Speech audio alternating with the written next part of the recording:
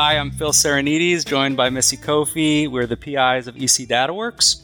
EC DataWorks is releasing a short series of podcasts that focus on lessons learned and future directions for use of integrated data by state early childhood agencies.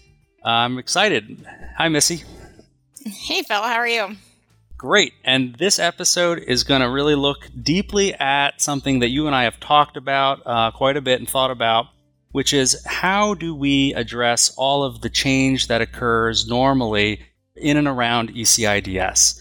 There are staffing changes, there are funding changes, there are priority changes, there are technology changes, and those can be really challenging as you try to develop and build and use an ECIDS. And so we've learned a lot as we've gone along, and we're going to be able to hear from some conversations that you and I have had with states and leaders in the field. Yeah, I think it's been really helpful to hear their perspective of how things have evolved over time, right? As we talked about in the first podcast, this has been a conversation that's been happening for a little bit now. And so we've seen turnover in staff. We've seen leadership transitions, both at the policy levels within states and within state organizations. So, I mean, Phil, even in your work, right? You started in a state and you've transitioned, but continued the conversation in a different capacity. So I think as we're thinking about how states have been able to manage and absorb the kind of these multiple changes that are occurring, I think some of the states that we hear from today are really going to be able to shed some light on and what has worked well and what lessons have been learned throughout the time. So Phil, how does managing change relate to building resilient analytics? Early on, we had the 10 fundamentals. Early on, we had, the 100 research questions that every ECIDS should answer. Early on, we had a way of thinking about the work that defined sort of success and also provided some guidance as to how to move forward. And I think it served a wonderful purpose and it got a lot of results. But now when we think about these data systems, not only do we need to think not just about the system, but about the use of the system. And for me, a strong system or one that's being used effectively and sustainably is no longer just a list of the data elements that it contains, but more we're seeing from examples from states that are actually doing the work and showing great progress, or maybe sometimes struggling, is that systems that are effective and are being used are ones that are resilient to many different challenges, and change is one of them. But the constant churn of staff and the others that we've mentioned, the funding is a big one, the technology, moving targets, as well as the priorities, even some of the legal contexts in which these systems are operating has just been something in which too often they've felt like they've been reactive instead of being able to move forward toward the state vision. Yeah, I think while we often talk about change as being something it's hard to manage, I mean, it is, I think it's also just a natural part of the work. I have had conversations with many teams at different stages of development and use of their early childhood integrated data system. You have had many more conversations than I have, but it seems like every time that I sit down and talk to states or I go to a conference and interact with folks, there's always at least one person in the room who says, "Oh, this is my first week or first month," right? It's just common, I think, in the public sector, and it's been the case in early childhood agencies, and it's been true for the data teams that there has just been this constant churn and transition. And so that can be really disorienting for some folks if they inherit a system that they weren't part of the early conceptualization, early conversations, and they're sort of living in a world that they didn't create and need to try to understand as they go along. How have you seen this issue of staff turnover and sort of new people who are entering the data teams and entering the conversations in states and then need to get up to speed? How has that played out? So I think there's a couple things, Phil, to your point, right? There's one that there's this turnover, right? I think in addition to not only just the typical turnover, we're seeing folks with very different backgrounds come into these roles, right? As we're going to hear from other interviews during the series, we have some that come from library sciences, others who have a mental health background, some that come from, academia, some that have more, they're just like, some have legal background. We have a team of folks nationally who are working to build these ECIDSs that even have very different backgrounds and skill sets. And to be honest, that has really contributed to the way that these conversations nationally have unfolded. I think that those changes that have occurred have actually been to the benefit of the states as they have different perspectives coming into the conversations. I think one of the most challenging things we've seen as we're talking to especially the folks who are coming on when there's already an established group, as you mentioned, is that there's this idea of how do you build trust with a group that's already established and you're coming in, right? It's like being the new boss in an organization where you're stepping into a role where there's already a really well-established team. In this case, it could be really well-established set of stakeholders or organizations that have been working together for a long time, and you're now coming into a role that needs to coordinate these. And so I think there is just a natural transition time that comes into the conversations, as I think we've seen with folks like Utah. Exactly. Yeah, that's a great point. And you've worked with Utah quite a bit, where they have had both transition in the lead for the data work and also the need to build the trust. What's been going on in Utah?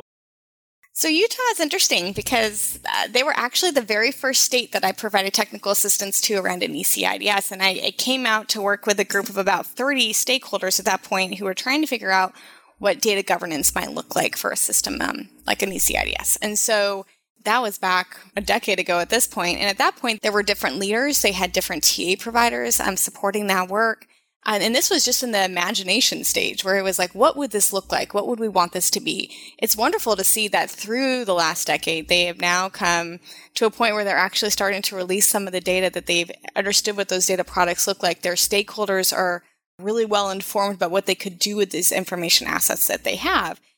So, a couple years into the work, they had a staff turnover, right? So the person who formerly was leading the work, Colleen Murphy, took a new position, and Steve Matherly came in, right? Very different backgrounds, even just the two of them, but both had a very strong passion and interest for helping children and families in their state. And I think that ultimately everybody we see manage through these transitions in particular all have the same goal in mind.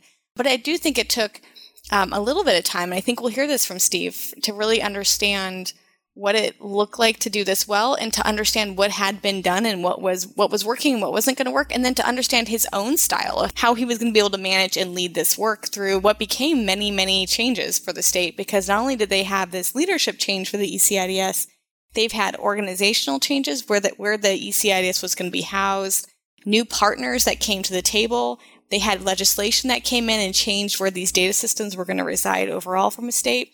And so they've had just about every change that you could expect to see in a state really happen over the last decade. And so I think hearing really from Steve's perspective will be great. And I got the chance to ask Steve about all those things. Stephen Matherly is the program coordinator at the Utah Department of Health, who oversees the early childhood data system work there. And let's have a listen to some of that conversation.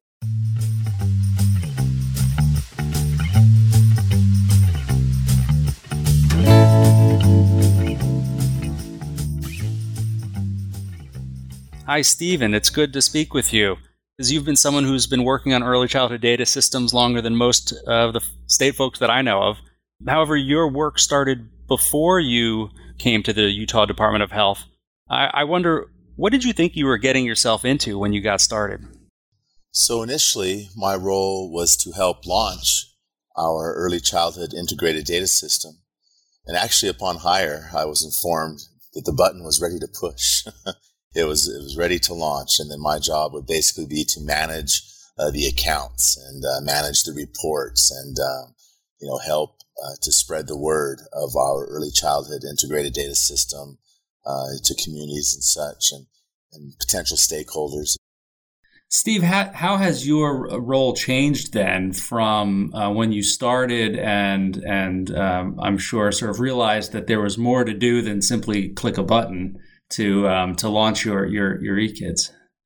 Well, what had happened a couple years prior is our developer and as the program manager at the time for our eKids, as they were kind of going down the road of development and data sharing agreement and such, the department, a larger department as a whole, was developing our master person index, and our department developing much deeper, much more comprehensive system security measures and various forms, to go along with those system security measures. And then so when I go back and begin to look at the data sharing agreements and then outreach to the partners, well, you realize that some of those staff are still in place, program managers or, even executive director leadership from some of our potential data sources. They've changed. So it wasn't just a quick a check of a box and a nod. It really had to re-educate a lot of partners that were in critical positions as to what our eKids was all about and what the data sharing agreement was all about and what our intentions were and everything. Which data, what are you talking about? What is an eKids? And, what are you going to use this data for? And who's going to see it? And how are you going to govern it? And it all came, back to the surface again, especially for the new partners.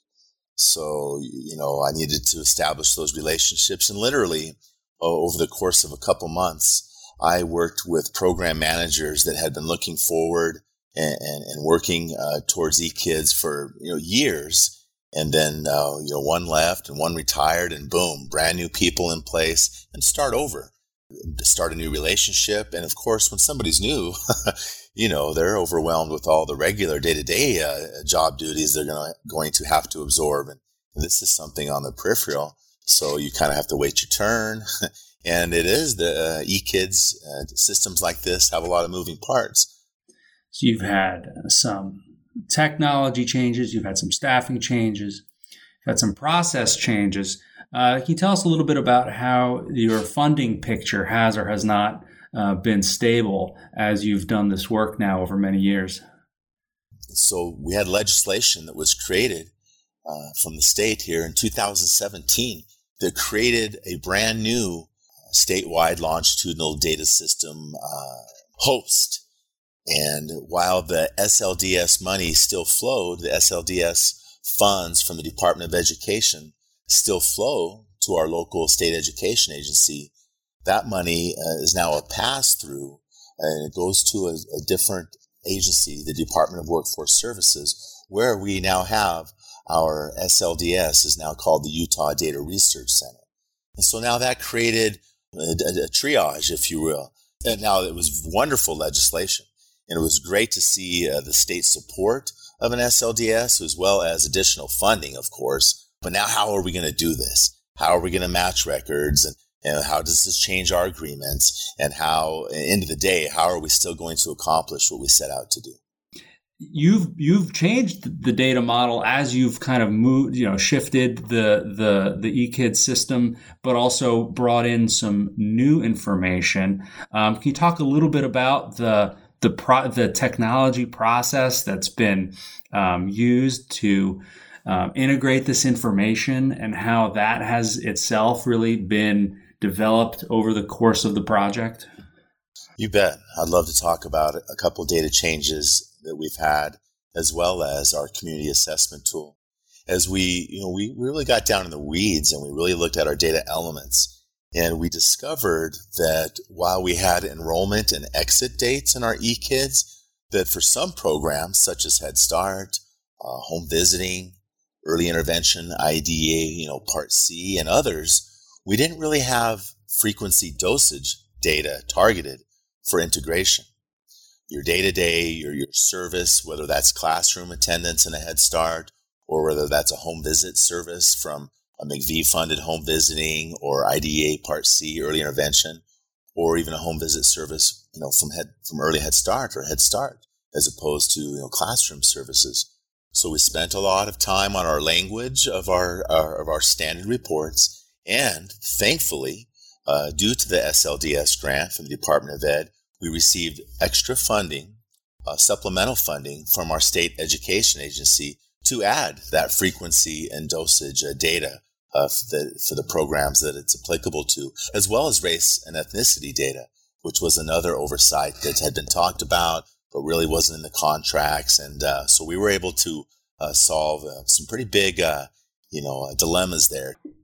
I'm interested to know from your perspective, what has really helped you manage all that change and transition? And what has helped your sort of system in Utah remain resilient to those challenges and transitions that have come up all throughout your work there?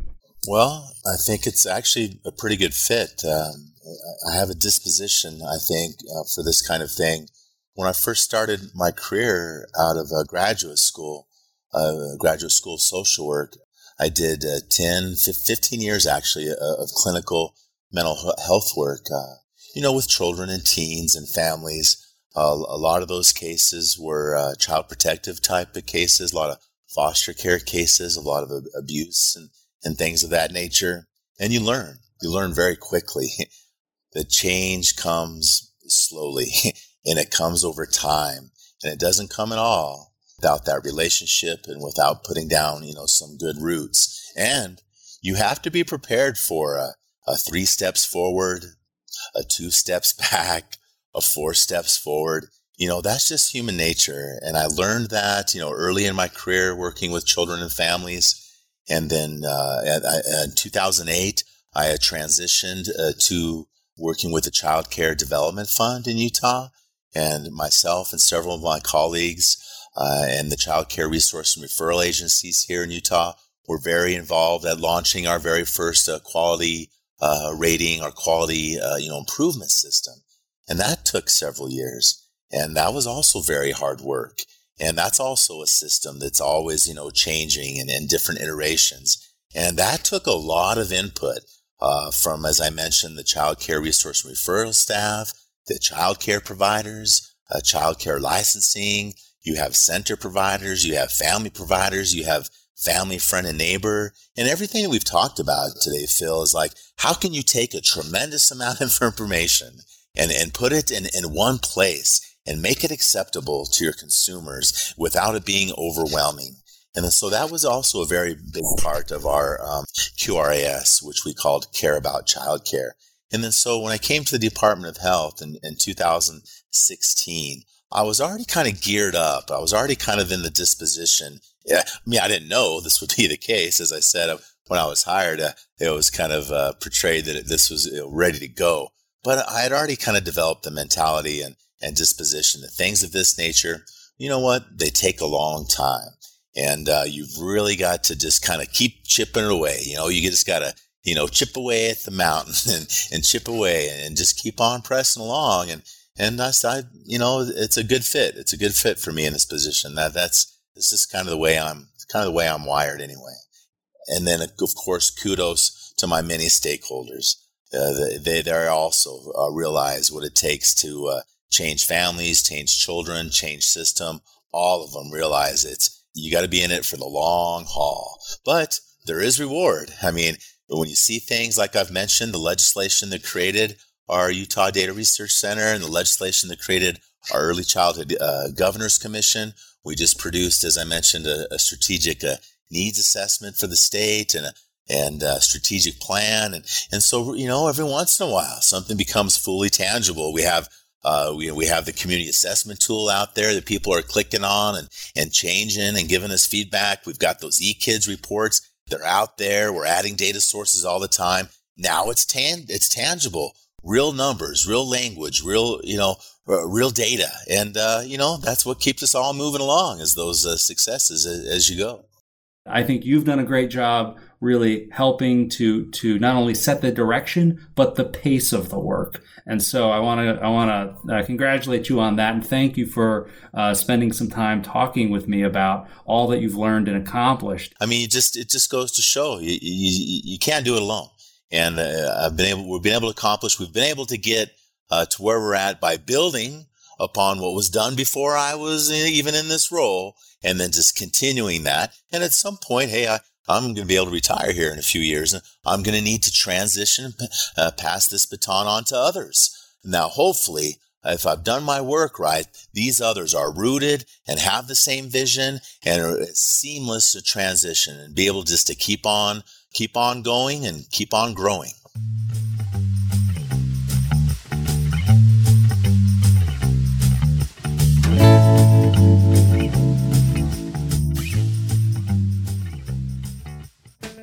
So, Phil, that was a great interview. And I think Steve was really able to capture what has happened in Utah and to tell that story. the changes that they've gone through have been tremendous. And at the end of it, they have a really strong team and a really strong set of stakeholders. So I'm really interested to kind of hear what were your reflections as you kind of heard Steve kind of reflect on his experience? Well, it was great to talk to him for the same reason that I think he's been so successful in the work he's done. He's a cult of personality, and he has a magnetism to himself. And I think that he has been able to really actually build a culture. And we talk about culture of data use, but he talks about the culture of trust and the human side of the work. He has just been very supportive of his stakeholders and of the community of people there, which is something that I've had to learn the hard way, and I think comes to him naturally. You know, when I started in Pennsylvania, I had almost the opposite point of entry.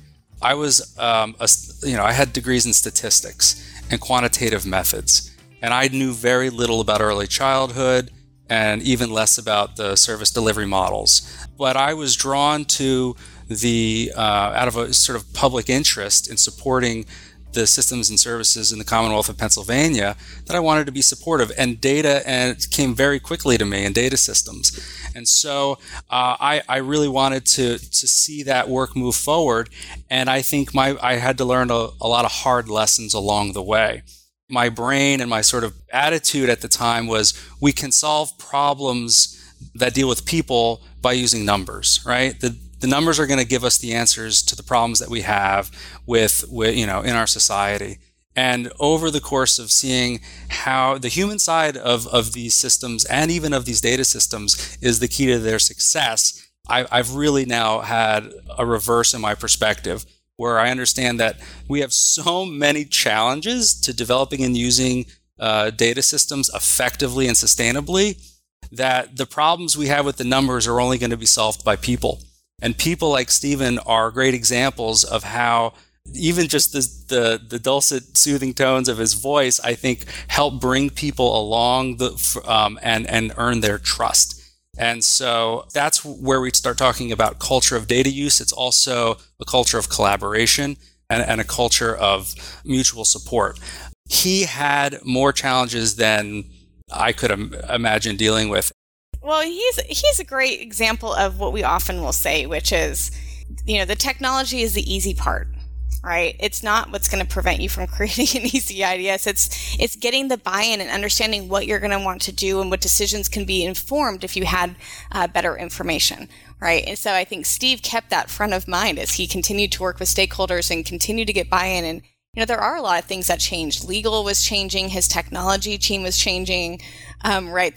Like you said, his partners at the SLDS were shifting significantly. Right. So he was constantly having to kind of evolve with the work. And I think he recognized that was a skill set for him that really made a difference, because especially when you're walking in and you're at this final stage of trying to move to development, that was a really important skill set. So I agree, Phil. I think this idea of collaboration and that being a really important part, because while we are talking to Steve, he has a whole lot of people in the state that are actually helping to make this go live and actually make it successful about using it with the states. And he knows that all of his stakeholders are really important. I appreciate that Steve has always kind of kept that kind of top of mind.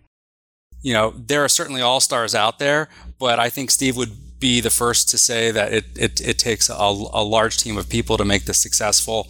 And I get too much credit for some of the work that I was a part of, because that also was an office. It was a department, actually in Pennsylvania, it was 2 departments, right, that were working together to make the system successful and go live. And some of these people just are drawn to the work, or perhaps they have sort of a crooked path in their life that leads them to the work. But also there have been a lot of efforts to support this type of conversation and trust building early on. The federal government has even had a role in helping support states do the hard work in the early stages of building trust among partners. And you were able to talk a little bit about that with Richard. Yeah, I was. And during his interview, Richard was really able to articulate that the challenges that they've seen across the country, right? As folks who've been monitoring grants that support some of the ECIDS work, I think Richard recognized that it's not just a data system project, but that it's an opportunity for this tool to be used as part of the systems building work and recognize that there's a lot of people that come along with that and that there is a need to build that trust. So let's listen in to see what he had to say.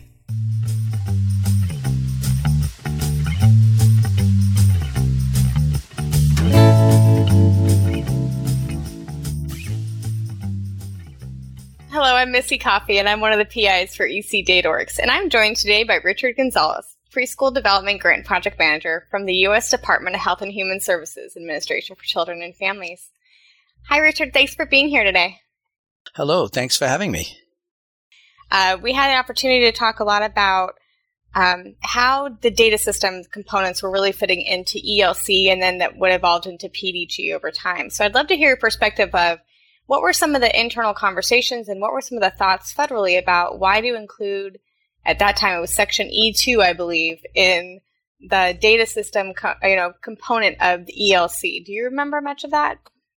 Well, so, it actually started with even before the Race to the Top Early Learning Challenge. It started when funding was given to states to do state advisory councils, and funding was in Head Start, and they decided that they were going to they wanted to have some entity within the state that was going to help advise governors and make decisions about where early childhood funding should go. And when we gave the funding to the states to create these early childhood advisory councils, the idea was that they were supposed to bring together people across different departments and represent the different early childhood stakeholders in the state so that they could begin to make those kinds of decisions. It became really apparent from those beginning meetings that started in 2009, 2010, that a number of items that kept coming up over and over again by states was the fact that they really did not have data. They had lots of anecdotal stories. They knew how programs were working. They had a good sense from hearing from parents and hearing from staff of what was making a difference to children, but there was really no meaningful data that was being used to inform decision making. And so a lot of the recommendations that came out of these state advisory councils was this idea of looking to strengthen or create, in some cases create, but in many cases strengthen and data systems and then also look at ways that they could begin to share data among the various programs. So that started it. And when Congress created the legislation for the Race to the Top Early Learning Challenge, they had listened to our feedback at the federal level and state feedback where folks said, look, if you're going to make improvements in the lives of families and the outcomes for children and getting them ready for kindergarten and later school, that you needed to really have not only work on curriculum and work on social emotional development, work on all the development of the child and support for the family, but you also really had to begin to collect data. And you had to collect data in a way that it was going to be the right data that was going to answer the questions. So you first had to even figure out what the questions were that you needed answers to. Within the Race to the Top Early Learning Challenge funding, we created this opportunity for states to use portions of their funding to begin to have those data discussions. What they realized right away was, first of all, that they weren't even a lot of times the people who were in these positions for overseeing programs were not people who had a lot of knowledge about data, how to collect data, how to determine what the data sets should be, how to determine or even be aware of the rules related to privacy and confidentiality. So as they began to struggle with this, they also began to struggle to understand that they actually even had different opinions about what these meant, about what the terms meant. And so they had more and more conversations with each other. They had to start by just coming together to even discuss what data they thought they should be collecting and why they needed to collect it. They had to begin to create a vision and a purpose for this data collection, and they had to agree. And there was a lot of distrust in the early stages because people were afraid of sharing data with one another. How was it going to be used? Would it be used in the way that it was intended to be used, etc.? And so those early stages of trying to create these data systems proved much more difficult than folks thought it was going to be. Why do you think that is, Richard? I mean, think about the system, and we've come a long way about building these systems and having people work together. But in those early days, what do you think the fear was about sharing data? Well, so, I mean, I think it always comes back to this issue of trust, right? I don't know I don't know who you are. I don't know what your agenda is. I don't know, are you going to somehow with this information either reduce the amount of funding that I have for my program, or maybe even take my program away from us and put it into another department? There was always this concern or this impression that somehow data hurt programs rather than helping them.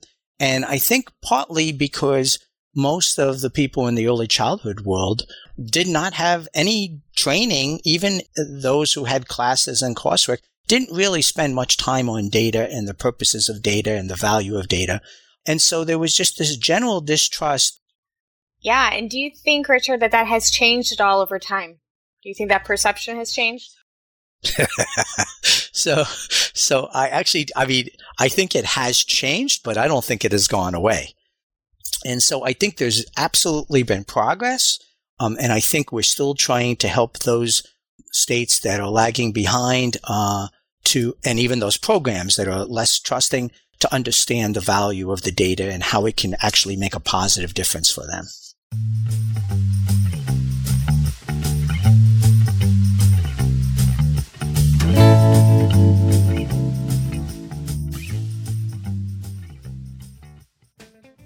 The federal government has also been one of the pillars of supporting the state work. They've done that through funding, and they've also done that through some guidance and sort of how they've structured some of the funding opportunities.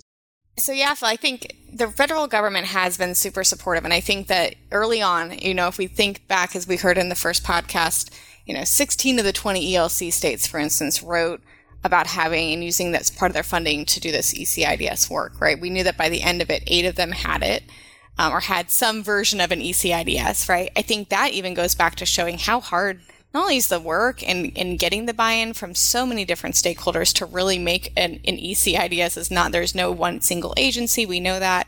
It really takes a team. And I think as we think about managing change, we also have to think about, while there are leads and folks that we've talked to, it takes really a village of folks from multiple agencies to both represent the work that they are doing, the priorities of their agencies, as well as the collective need across the state. That Minnesota system is one of the first that was actually launched and operational.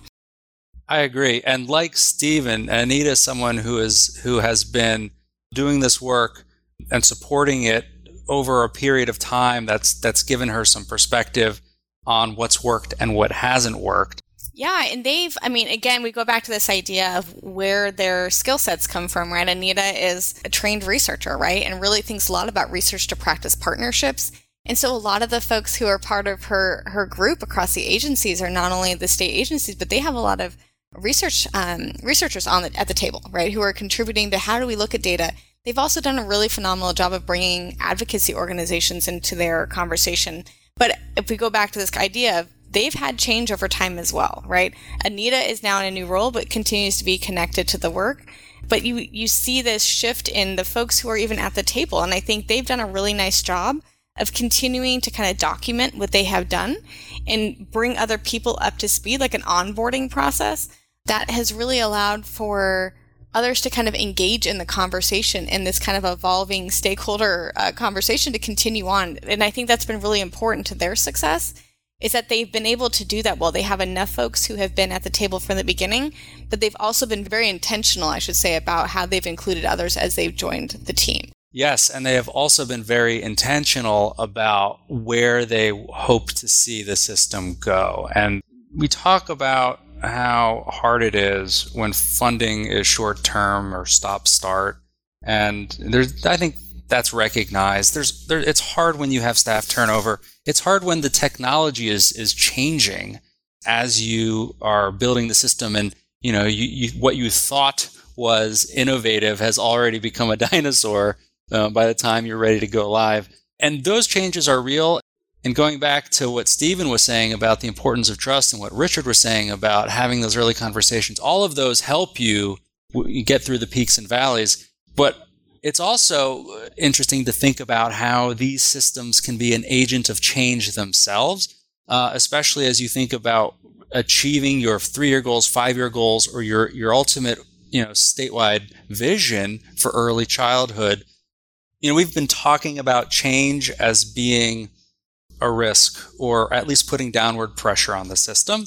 you can also think about change as being a positive or even the objective, right? And we know that these systems and services are not static, and they have a need to be responsive to changes. That's hard for governments and public administration officials. And so data can really keep you informed and responsive. And that is one of the real reasons why these systems were first even created. But sometimes that change that we are hoping to achieve can be uncomfortable. And that's something that Anita and Jen both spoke to very directly. Yeah, and I think what they also recognize is that there was some capacity building they had to do within their organization, right? That is part of the change in building, states have for so long been a data producer, right? So they have been providing data out to localities. They've been providing federal reporting. We're now asking them to shift, right? And we're saying now consume your data, start to think about what it means to use your data to inform your decisions. And I think Anita and Jen have recognized as they're thinking through with their states or their stakeholders, what does that look like? What needs does the state agencies have? What do their stakeholders have?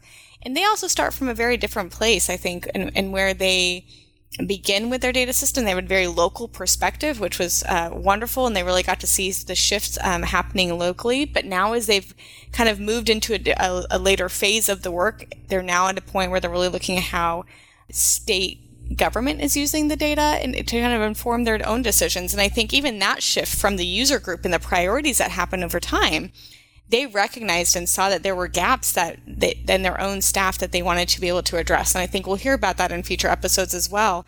But I think the nice thing that in Minnesota had was that they built their system in-house. So Phil, to your point about technology, they were able to evolve a little bit more quickly because they had this in-house capacity to integrate new technologies as they were coming on board, to integrate new business intelligence, to build new analytics.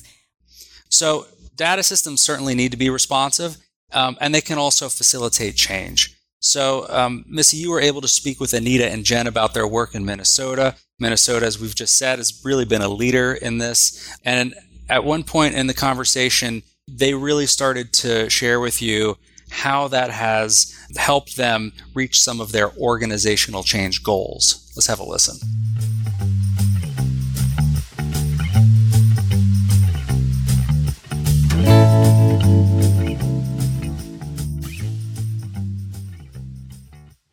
Hello, I'm Missy Coffey, one of the PIs for EC DataWorks, and I'm joined today by Anita Larson, who oversees the data team at the Minnesota Department of Education and is the former ECIDS lead, and Jen Verbrugge, who is the current ECIDS lead at the Minnesota Department of Education.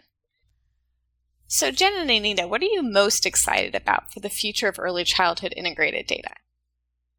One of the things I think is really important for agencies to keep in mind is that this is a great opportunity to reach some of our other organizational change goals that we might have related to building data mindset, data capacity, data literacy within and without our agencies.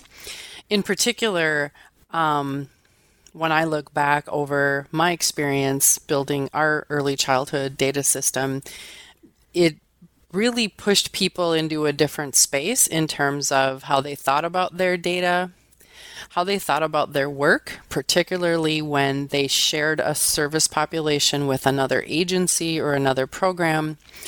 It really started to not just bring down some of the barriers that we have between agencies, but also change the thinking about service delivery, about ways we might change policy. And it also, I think, strengthened initiatives internally that have been kind of tinkering around the edges of building better data skills among staff.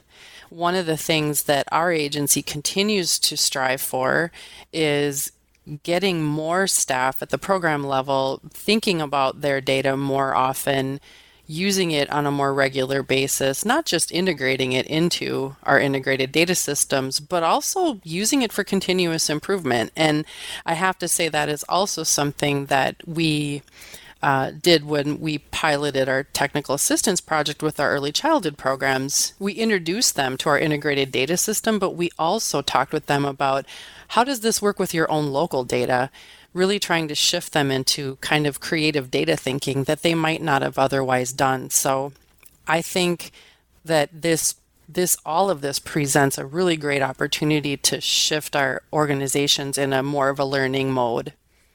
I agree with Anita. It's been really kind of touching almost to see the way that different agencies and organizations are thinking about ways to use data to better inform the work that they're doing and to increase their partnerships.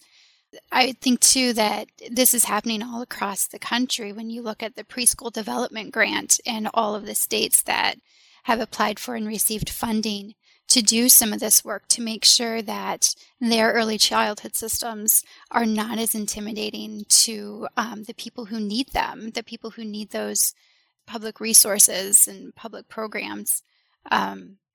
We're all making a concerted effort to simplify things, and one of the best ways to start doing that is by sharing data about the people that we serve and the people that we want to support. So I have a lot of hope for the future in getting people more comfortable with using and sharing data in respectful ways, of course, and responsible ways. I feel like there's a lot of power in that, and I think we're starting to see that shift all across the country.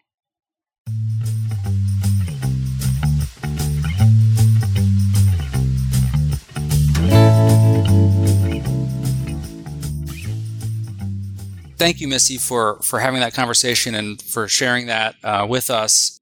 What did you take away from that conversation? I'm really struck by the idea of, one, that there is some kind of sustainability planning. I mean, even the fact that Anita and Jen were talking about this topic together, right? That as Jen steps into this new role, Anita's kind of mentoring her. Like, that's a nice opportunity that not everybody in a state always gets. But the other thing is that they both really touched on this idea of partnerships, which we've heard kind of as a common thread with Richard and with Stephen early on, right? That they had to build these relationships, and that these partnerships across state agencies is a lot of work, but it's also really rewarding work. And I really appreciate that Jen and Anita saw that benefit, and that the use of data was really driven by this goal, this collective goal that they had as a state group. Sometimes there is a temptation to try to push to move too fast. And quite honestly, one challenge about the way some of the funding has been set up, although it has certainly enabled the work, is that it has created a sense of urgency to try to get the system built and implement it within a very short timeline. Yeah, I think we see this a lot, Phil, where we have this, states, especially if they win a grant, and they're like, okay, we have 6 months of setup, and then we're going to start moving into development. And we know now, having done this with so many states, that this planning phase is much longer and is usually 18 to 24 months, but that it sets the stage for much more progress later, because states are able to move quickly when you have everybody on the same page, everybody's on board, everybody has bought into the work, and that they've really articulated those information needs. As we talk about data analytics and building resilient data analytics, this is what we think a lot about, like, who's informing this? How do we know that this is going to be the right information at the right time? And I think that's a really important part. You did some of this in Pennsylvania, right? So can you share a little bit how did you all know what analytics were needed at that time? The advice that I would give now is very different from the way that we were making decisions early on. We moved to develop a system that would integrate information in ways that really created the potential for powerful analytics and to answer a number of questions. But I'd say that our success in integrating data did not match the full potential of using the data. And one of the reasons for that is sometimes you end up with information that people don't understand or know what to do with. And you have a supercharged race car, but only 50 yards of road ahead of you. And so one of the things that I would really do differently now is to spend more time on the use cases and to spend more time trying to think about how the reports would support ongoing operations. Early on, there were sort of two ways in which people conceptualize the use of the data. One is by coming up with 101 research questions. And those research questions are each individually all seemed very interesting, but did not necessarily have any obvious action that could be taken after you got the answer.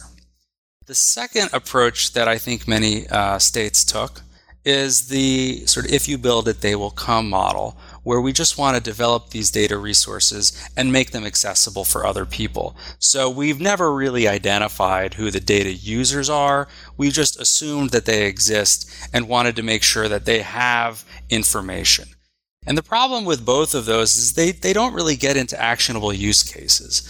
In Pennsylvania, I think we did try to do some of that, but not as much as we should have. And the risk is that you end up with information that is underutilized.